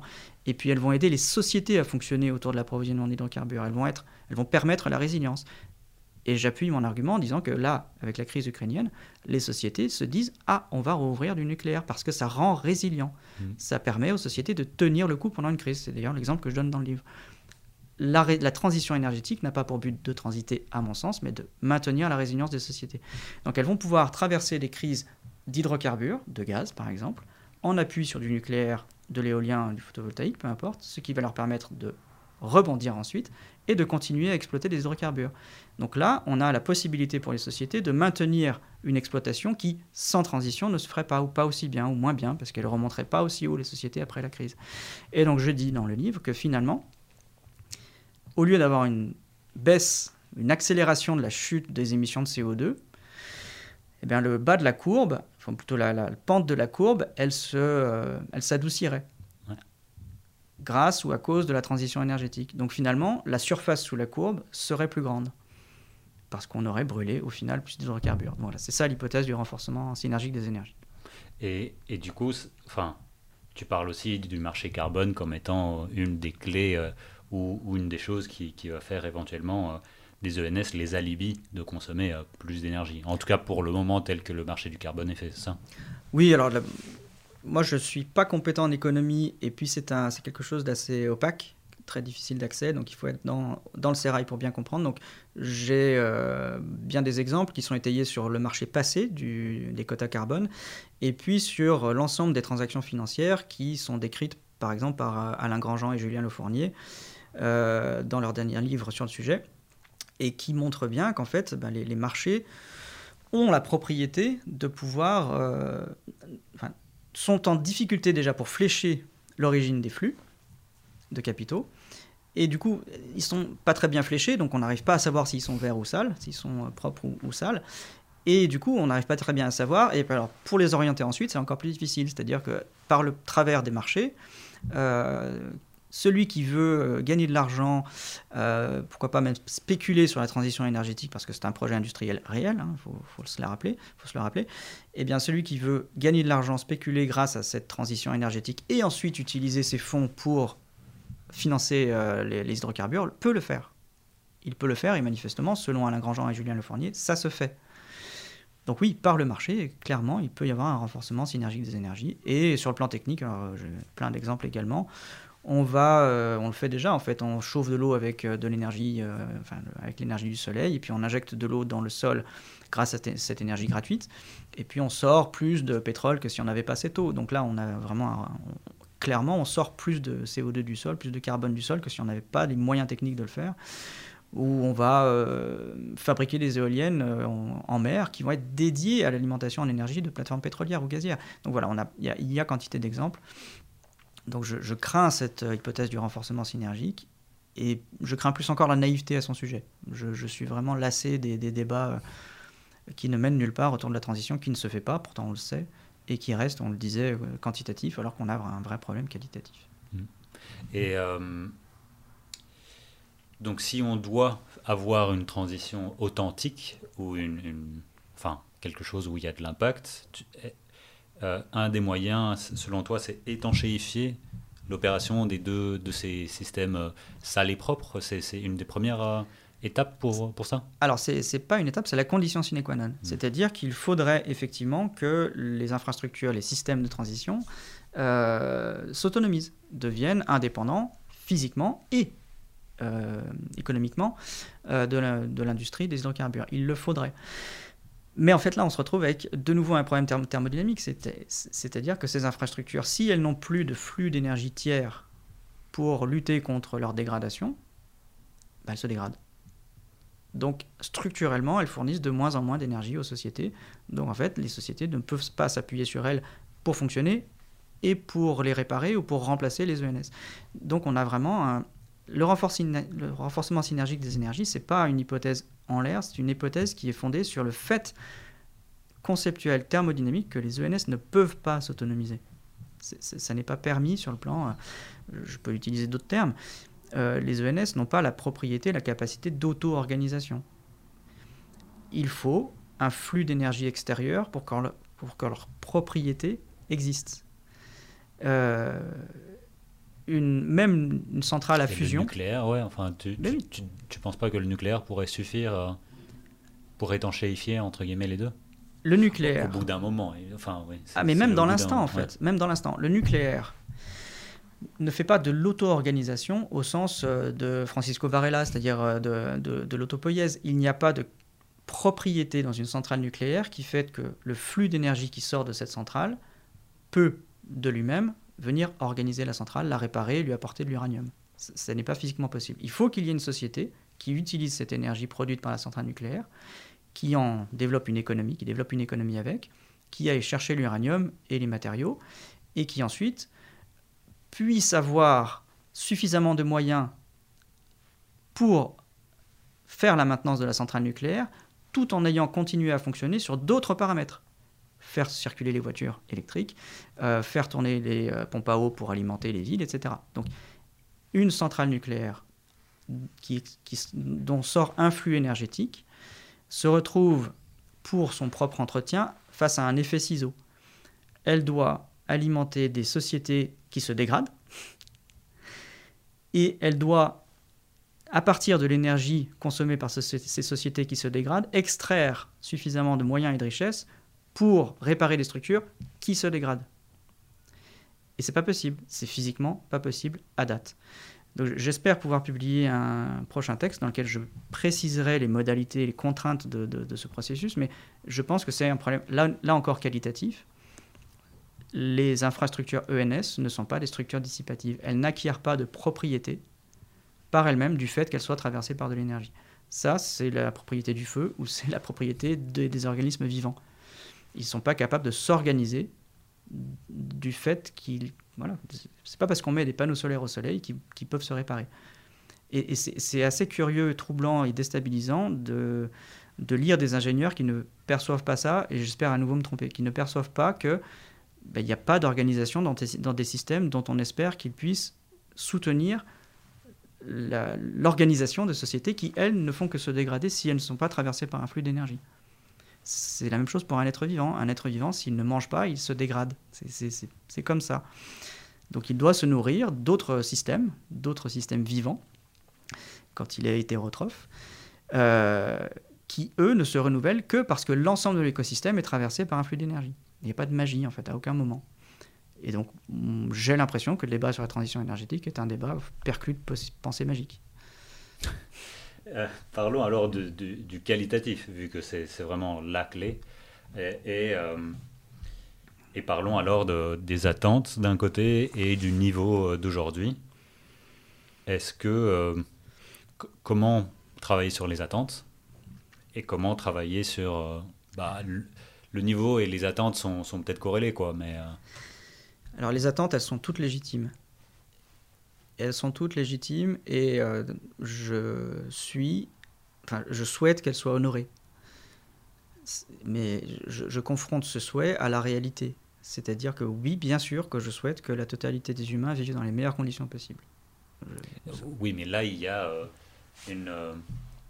pas une fourchette, mais vraiment une fourche de consommation d'énergie possible dans ce que tu viens de dire. Oui. C'est plutôt là où c'est la traduction de ce que tu viens de dire en consommation qui est tellement difficile. Mais en fait, la réponse que je peux donner à ça, c'est de toute façon, il y aura moins. Oui. Voilà, de toute façon, il y aura moins. Donc la réponse, c'est comment ça va se répartir. Je suis de ceux qui pensent qu'il faut idéalement faire en sorte que les plus riches fassent les efforts en premier. Jusque-là, je ne crois pas qu'il y ait beaucoup de débats. Pour l'instant, on assiste plutôt, je suis navré mais je vais reciter le GIEC, à un discours, et le GIEC et tous les prescripteurs écologistes aujourd'hui, ne disent pas la condition nécessaire pour s'adapter au monde de demain, qui est la suivante, c'est la réduction du pouvoir d'achat pour tout le monde, déjà, en partant par les plus riches. C'est une condition nécessaire pour s'adapter au mieux de deux façons, c'est-à-dire réduire l'empreinte écologique et limiter les conflits. Et ça, si ça n'est pas la première chose qui est dite dans une prescription écologique, on pratique ce que je décris être une forme de compatibilisme écologique. On sait que le PIB d'un pays, c'est en grosse approximation, mais en fait, sur la durée, c'est très rigide, c'est très solide, c'est la quantité d'énergie qui traverse ce pays. Élasticité, peu importe, en tout cas, globalement, sur 2 siècles, il n'y a pas de discussion. La question est de savoir si, quand on fait de l'écologie, on fait bien comprendre que ce soit pour des raisons de protection du milieu ou pour anticiper les difficultés, de toute façon, le pouvoir d'achat va se réduire. Et ça n'est pas dit. Ça n'est pas dit, et pourtant, j'ai interrogé les prescripteurs les plus en vue, je leur dis, mais vous savez pourtant que changer de consommation, ça n'est pas du tout la même chose que réduire ses revenus. Ça n'est pas du tout la même chose que réduire son pouvoir d'achat. Tu essayes d'aller à la source, entre guillemets, de la chose, quoi. Évidemment. Pour réduire la consommation, on réduit l'entrée, enfin le fric qui fait que ça tourne. Je précise quelque chose. Je suis navré parce qu'on me reproche souvent de parler beaucoup de thermodynamique et de physique, alors que j'en ai pas la légitimité, mais peu importe en fait. On peut parler processus.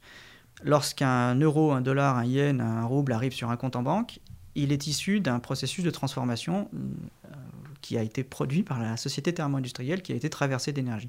Et lorsque cette unité de richesse arrive sur un compte, c'est trop tard. La transformation du milieu est déjà faite, c'est déjà dégradé, ça n'est pas réparable. On ne peut pas remettre les ressources au fond de la mine, pour des raisons, encore une fois, d'énergie et de thermodynamique. Ça n'est pas exploitable sans perte, et on ne peut pas réparer les écosystèmes. On ne sait pas faire. Donc, une fois qu'une unité de richesse est produite, c'est trop tard. Donc, si on ne dit pas qu'il faut réduire ses revenus et qu'on dit juste qu'il faut changer de consommation, on ne change pas le processus. Du tout. On peut fantasmer sur le fait que changer de consommation change les habitudes et qu'au bout d'un moment, les gens se disent voilà, on a réduit notre consommation, on n'a plus autant de besoins et que peut-être un jour, ils se disent d'accord, on va réduire nos revenus. Mais ça, on ne sait pas quand ça sera. Et puis, vu l'imminence des risques, en fait, il faut mettre, et par principe de précaution, il faut mettre la première prescription en avant et pas une hypothétique qui aurait un hypothétique résultat. Donc, le changement de consommation n'est pas une prescription valide aujourd'hui. La seule qui serait valide pour réduire l'empreinte environnementale, c'est la réduction des revenus, du pouvoir d'achat, et évidemment en commençant par les plus riches. Et donc, en ne disant pas ça, je pense qu'on prépare les conflits de demain. Parce que les gens vont finir par se rendre compte que par la contrainte, ils ont moins de pouvoir d'achat. C'est d'ailleurs la première revendication en cette campagne électorale française.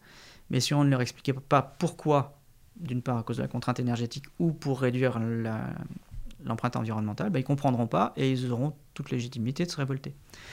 Alors voilà, c'est là où je voulais en venir. C'est que je pense que ça n'est pas dit, que de toute façon l'avenir c'est la réduction de pouvoir d'achat, parce que ça disqualifierait le récit dominant, le récit porteur de nos sociétés, qui est celui de la liberté et de la domination de la nature. Si on admettait que pour s'adapter à la contrainte provenant de l'extérieur, il faut réduire le pouvoir d'achat, en fait, les élites seraient disqualifiées elles aussi. Et potentiellement, en fait, les sociétés se désagrégeraient, la confiance ne serait plus maintenue, et en particulier la confiance vis-à-vis de l'intégrité du corps sociétal en fonction de l'extérieur, encore une fois.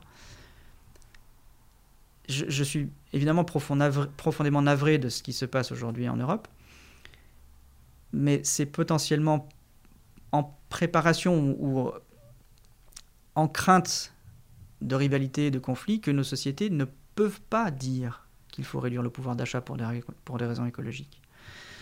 Depuis de nombreuses années, je crains le syndrome du prisonnier, le tricheur dans l'équation environnementale, dans l'équation d'écologie politique. Le premier qui vraiment réduit son PIB, réduit la voilure, réduit son industrie, il s'expose. Mais c'est navrant, c'est dommage, c'est comme ça, c'est désemparant, je suis désemparé. Mais c'est la réalité. Et si on ne l'intègre pas, les conflits de demain sont ouverts en fait, et faciles pour celui qui aura fait les efforts en premier.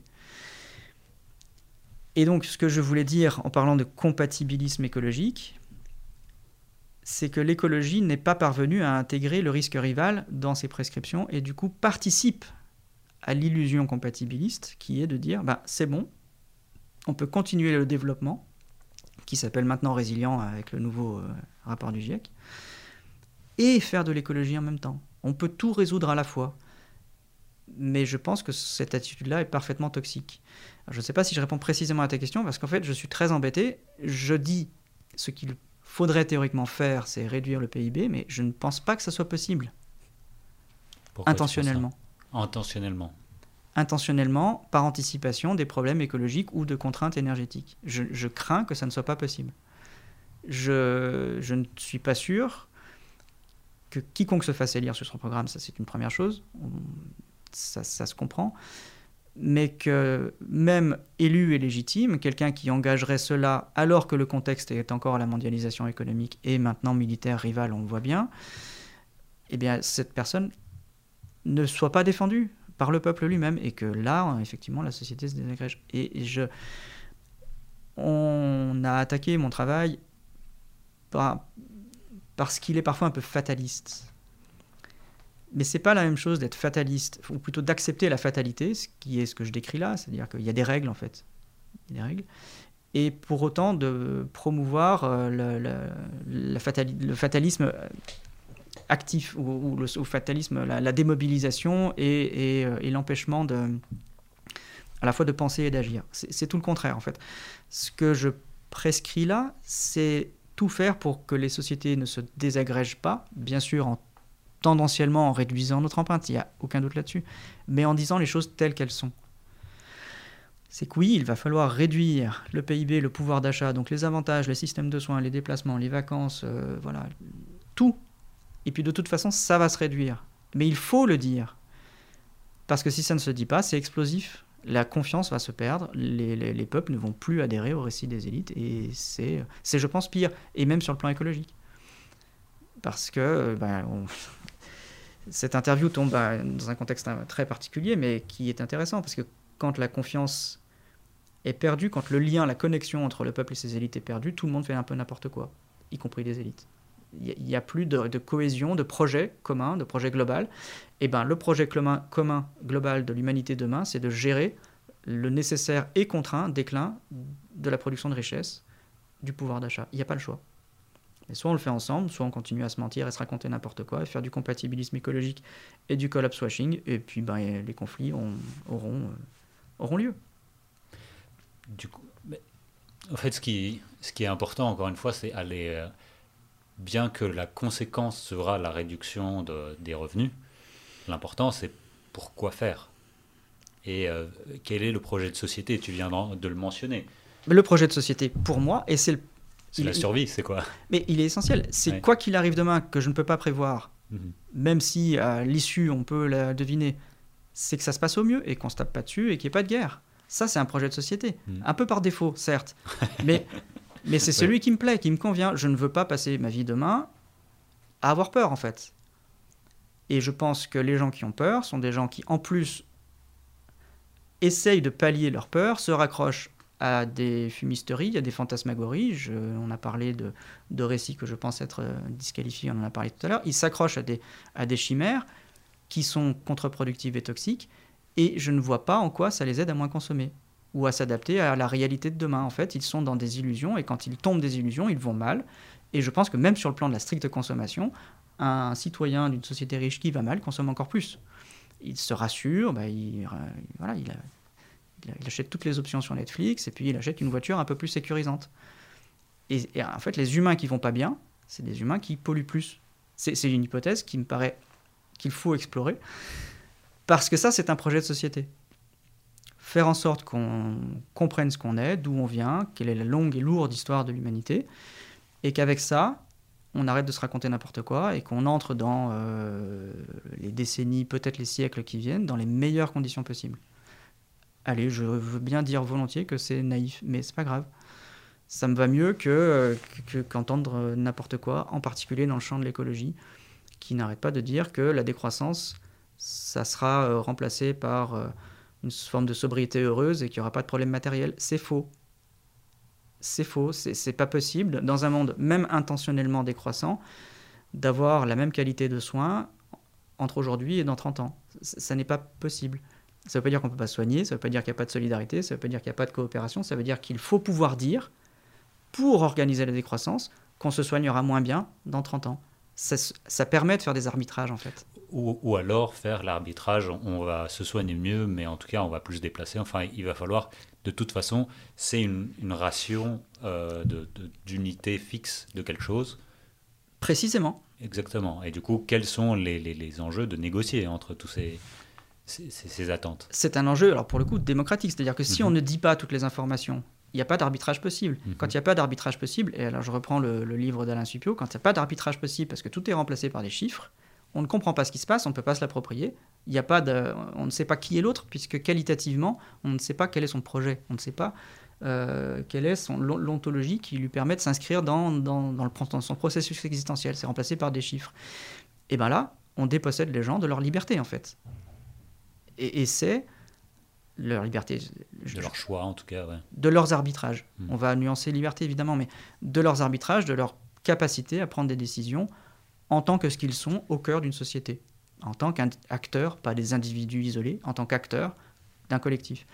Et tu as raison, c'est-à-dire que les arbitrages demain seront très difficiles si on ne dit pas qu'il y a des lois de conservation dans la nature, dans la société, partout, dans l'énergie, la production, la transformation.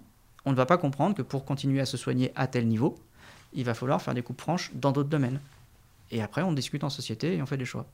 C'est ça. Ça, c'est une prescription en quelque sorte. C'est dire les choses telles qu'elles sont.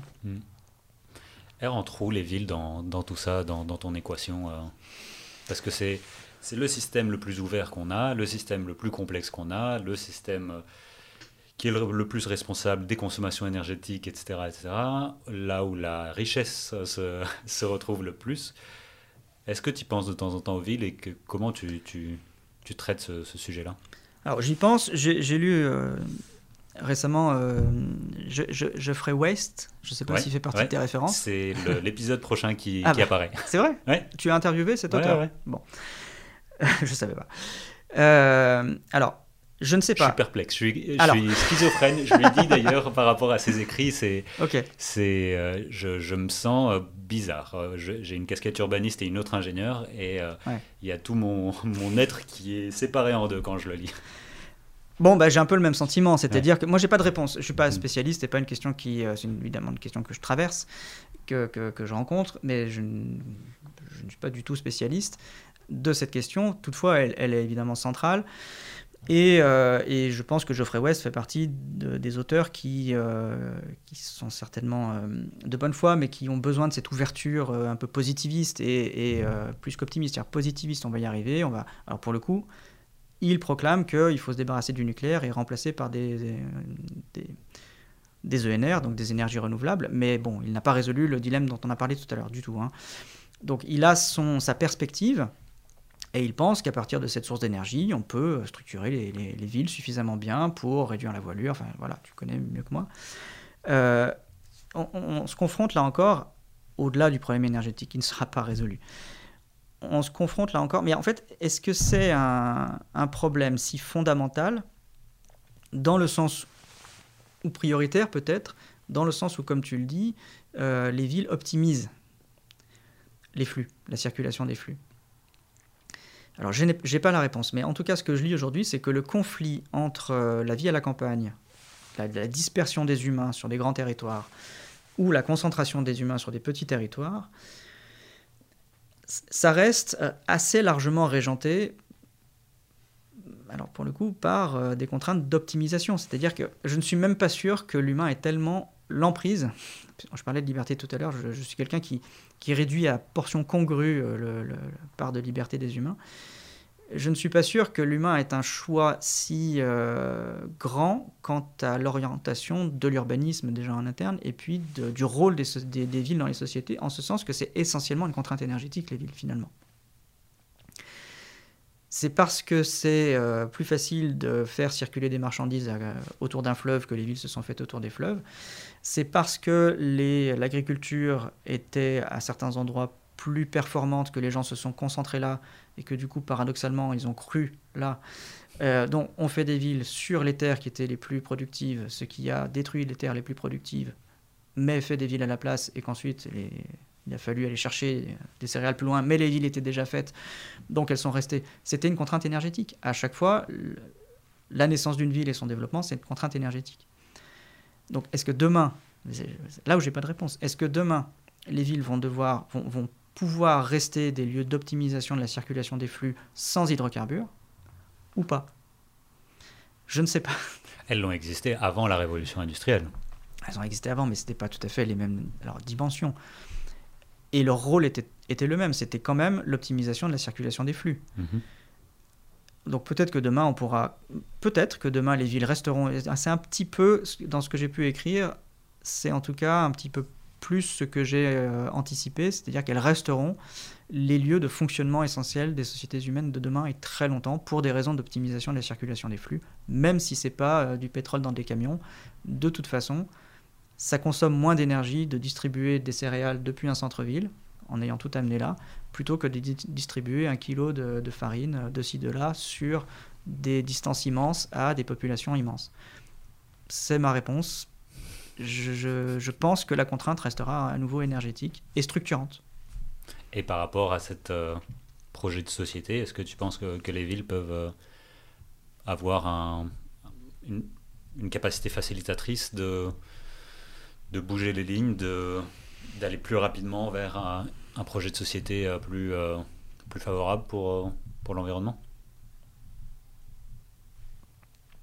À nouveau, je ne sais pas s'il est possible intentionnellement de réduire la voilure et de réduire l'empreinte environnementale. Je suis plutôt réservé là-dessus.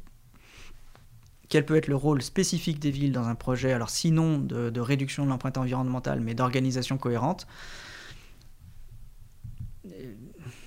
Les pouvoirs se trouvent là.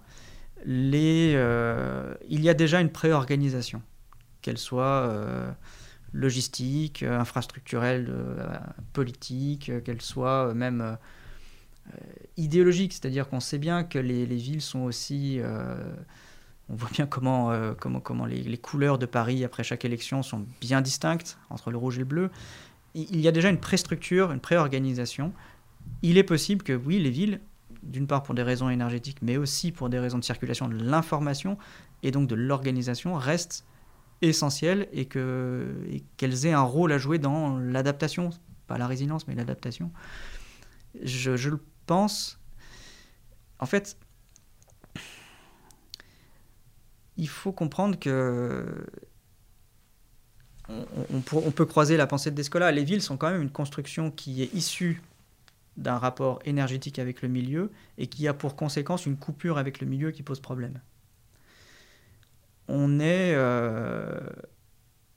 même si les villes sont polluées, bon, les villes ne sont évidemment pas parfaites sur le plan sanitaire, loin s'en faut. On sait que les virus, les maladies circulent bien mieux. En moyenne, sur le long terme, les villes, aujourd'hui en particulier, sont suffisamment bien organisées pour donner à un maximum d'humains l'impression d'être très bien protégés du milieu. Est-ce que cette protection, pour l'instant efficace, donnera l'impression aux gens de pouvoir se reconnecter avec leur milieu au point de mieux se comporter avec lui? Je ne suis même pas sûr que ce soit vraiment la question. Je ne sais pas. Alors je crois que je vais arrêter de dire qu'il est... Non, je ne l'ai jamais dit. Je ne pense vraiment pas qu'il soit possible intentionnellement de réduire l'empreinte environnementale pour l'humanité aujourd'hui. Donc ta question, pour moi, n'a pas de réponse. Je ne peux pas dire les villes vont permettre de réduire l'empreinte environnementale. Elles faciliteront ou pas l'adaptation. C'est tout ce que je peux dire concernant les villes. Est-ce qu'il y a des sujets que tu voudrais aborder, enfin, avant de clôturer avec les quelques questions de la fin, qu'on n'a pas abordé et que tu penses que ce serait important de traiter? Écoute, on a fait un tour assez large. Bon, je pourrais préciser un point, c'est... je disais tout à l'heure que la rivalité était largement occultée dans nos sociétés, et on l'a substituée par la notion de compétition. Et pour moi, c'est un mouvement assez simple, mais extrêmement puissant.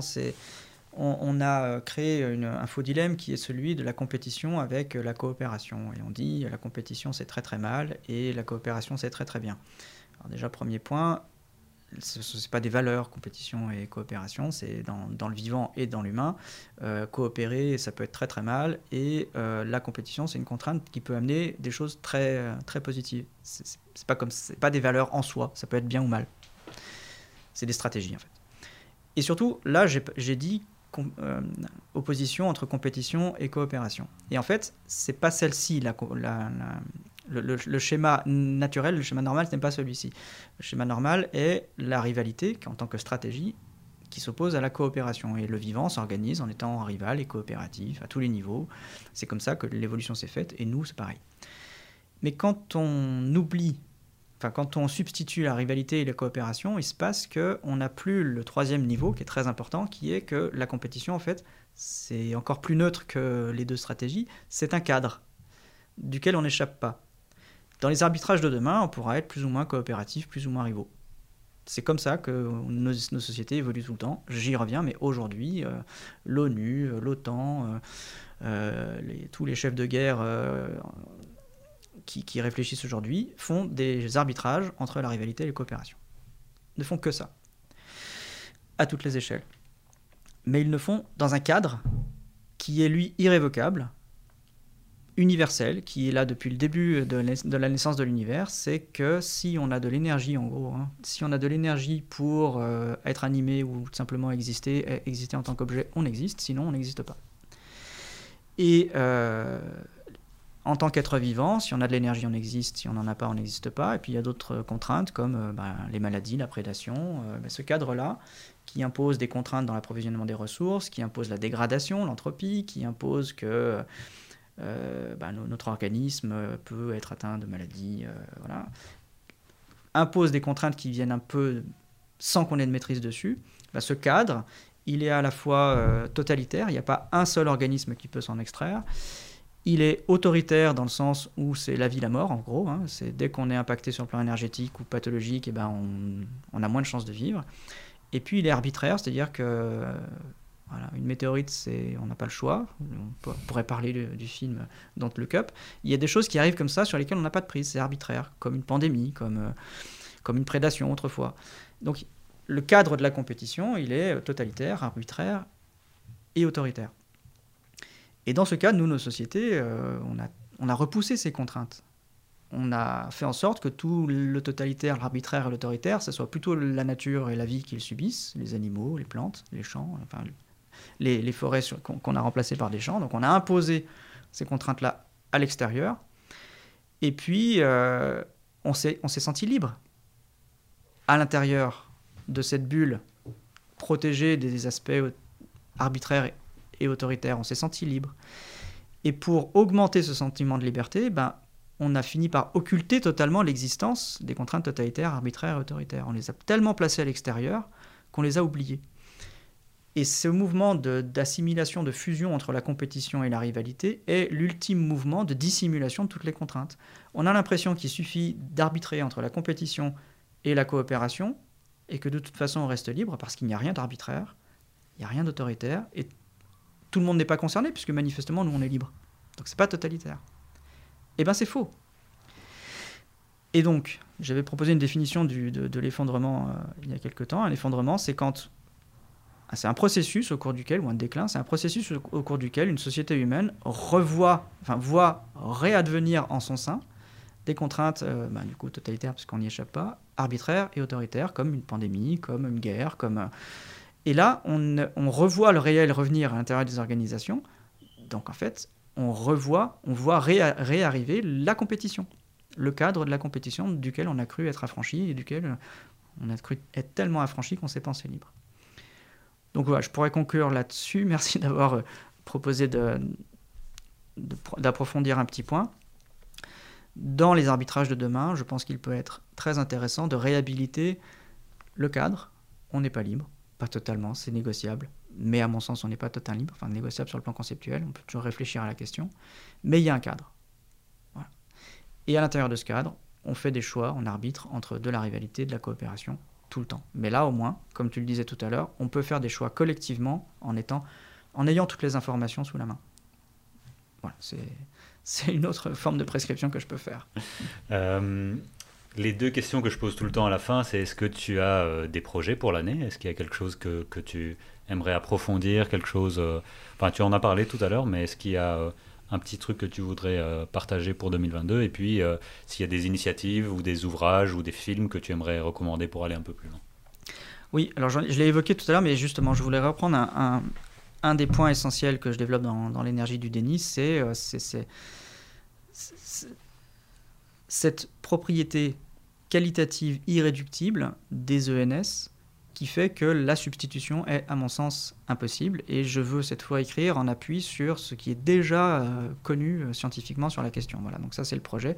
J'espère à nouveau ne pas m'égarer, ne pas raconter n'importe quoi, et j'espère pouvoir publier ça. C'est en cours d'écriture, on verra ce que ça donne. Et puis, j'ai pensé à 2 livres. Mm-hmm. Alors, je vais le redire parce que je l'ai déjà cité, mais donc j'ai pensé au juriste Alain Suppiot, là, qui a écrit Gouvernance par les nombres, la gouvernance par les nombres, et qui décrit infiniment mieux que moi la toxicité de cette culture de l'ingénierie et du chiffre et de la quantité et du management, en fait. Nos sociétés sont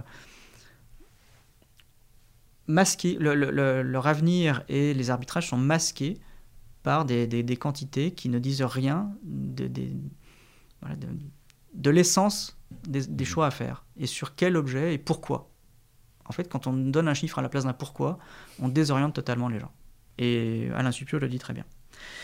Et l'autre livre qui m'a beaucoup fait rire, jaune, c'est le livre de Christian Morel, qui est sociologue, qui s'appelle « Les décisions absurdes », il y a 3 tomes. C'est un livre dans lequel il explique comment l'humanité, les humains, peuvent se mettre dans des situations à risque, voire accidentelles, dramatiques, en étant absolument convaincus de faire les choses parfaitement. Et c'est remarquable parce que je pense qu'on est vraiment dans cette situation-là. On a scientificisé à l'extrême la question environnementale. Le rapport du GIEC est parfaitement chiffré, il n'y a aucun doute, il n'y a pas de problème. Mais politiquement, on n'arrive à rien. À rien du tout. Enfin, on n'arrive pas à rien du tout, on arrive exactement à l'inverse. C'est-à-dire que plus on fait des efforts scientifiques et prescripteurs, plus la situation se dégrade et plus on accélère le mouvement extractiviste, productiviste. Donc, et ce mouvement cognitif d'illusionnement dans l'instant sur le réel, qui mène à l'accident, Christian Morel le décrit très bien en allant assez profondément dans le fonctionnement de la cognition, voire de la perception, justement, comment on comprend le réel et comment on l'interprète faussement, et comment on l'interprète faussement en surajoutant par-dessus un récit qui donne authentiquement l'impression d'être dans le juste. Et il donne une quantité d'exemples, l'explosion de la navette Challenger, voilà, des mauvaises décisions qui mènent à un crash d'aviation, alors que les personnes suivaient des protocoles rationnels et prenaient des décisions irrationnelles, avec la conviction de faire tout pour éviter l'accident. Donc voilà, c'était fascinant parce que je pense qu'on est vraiment dans une situation où on va droit à l'accident en étant convaincu qu'on fait tout bien. Merci beaucoup Vincent. Merci beaucoup Aristide, c'était super. N'hésitez pas à lire L'énergie du déni qui décrit tout ce qu'on a dit un peu plus en profondeur aussi, et merci à vous d'avoir écouté jusqu'au bout. J'espère que voilà, vous avez des réflexions qui ont germé, des réflexions qui sont peut-être approfondies, et n'hésitez pas à partager tout ceci avec vos proches, vos collègues, et dites-nous ce que vous en avez passé en commentaire. Et rendez-vous dans 2 semaines. Merci. Merci Aristide.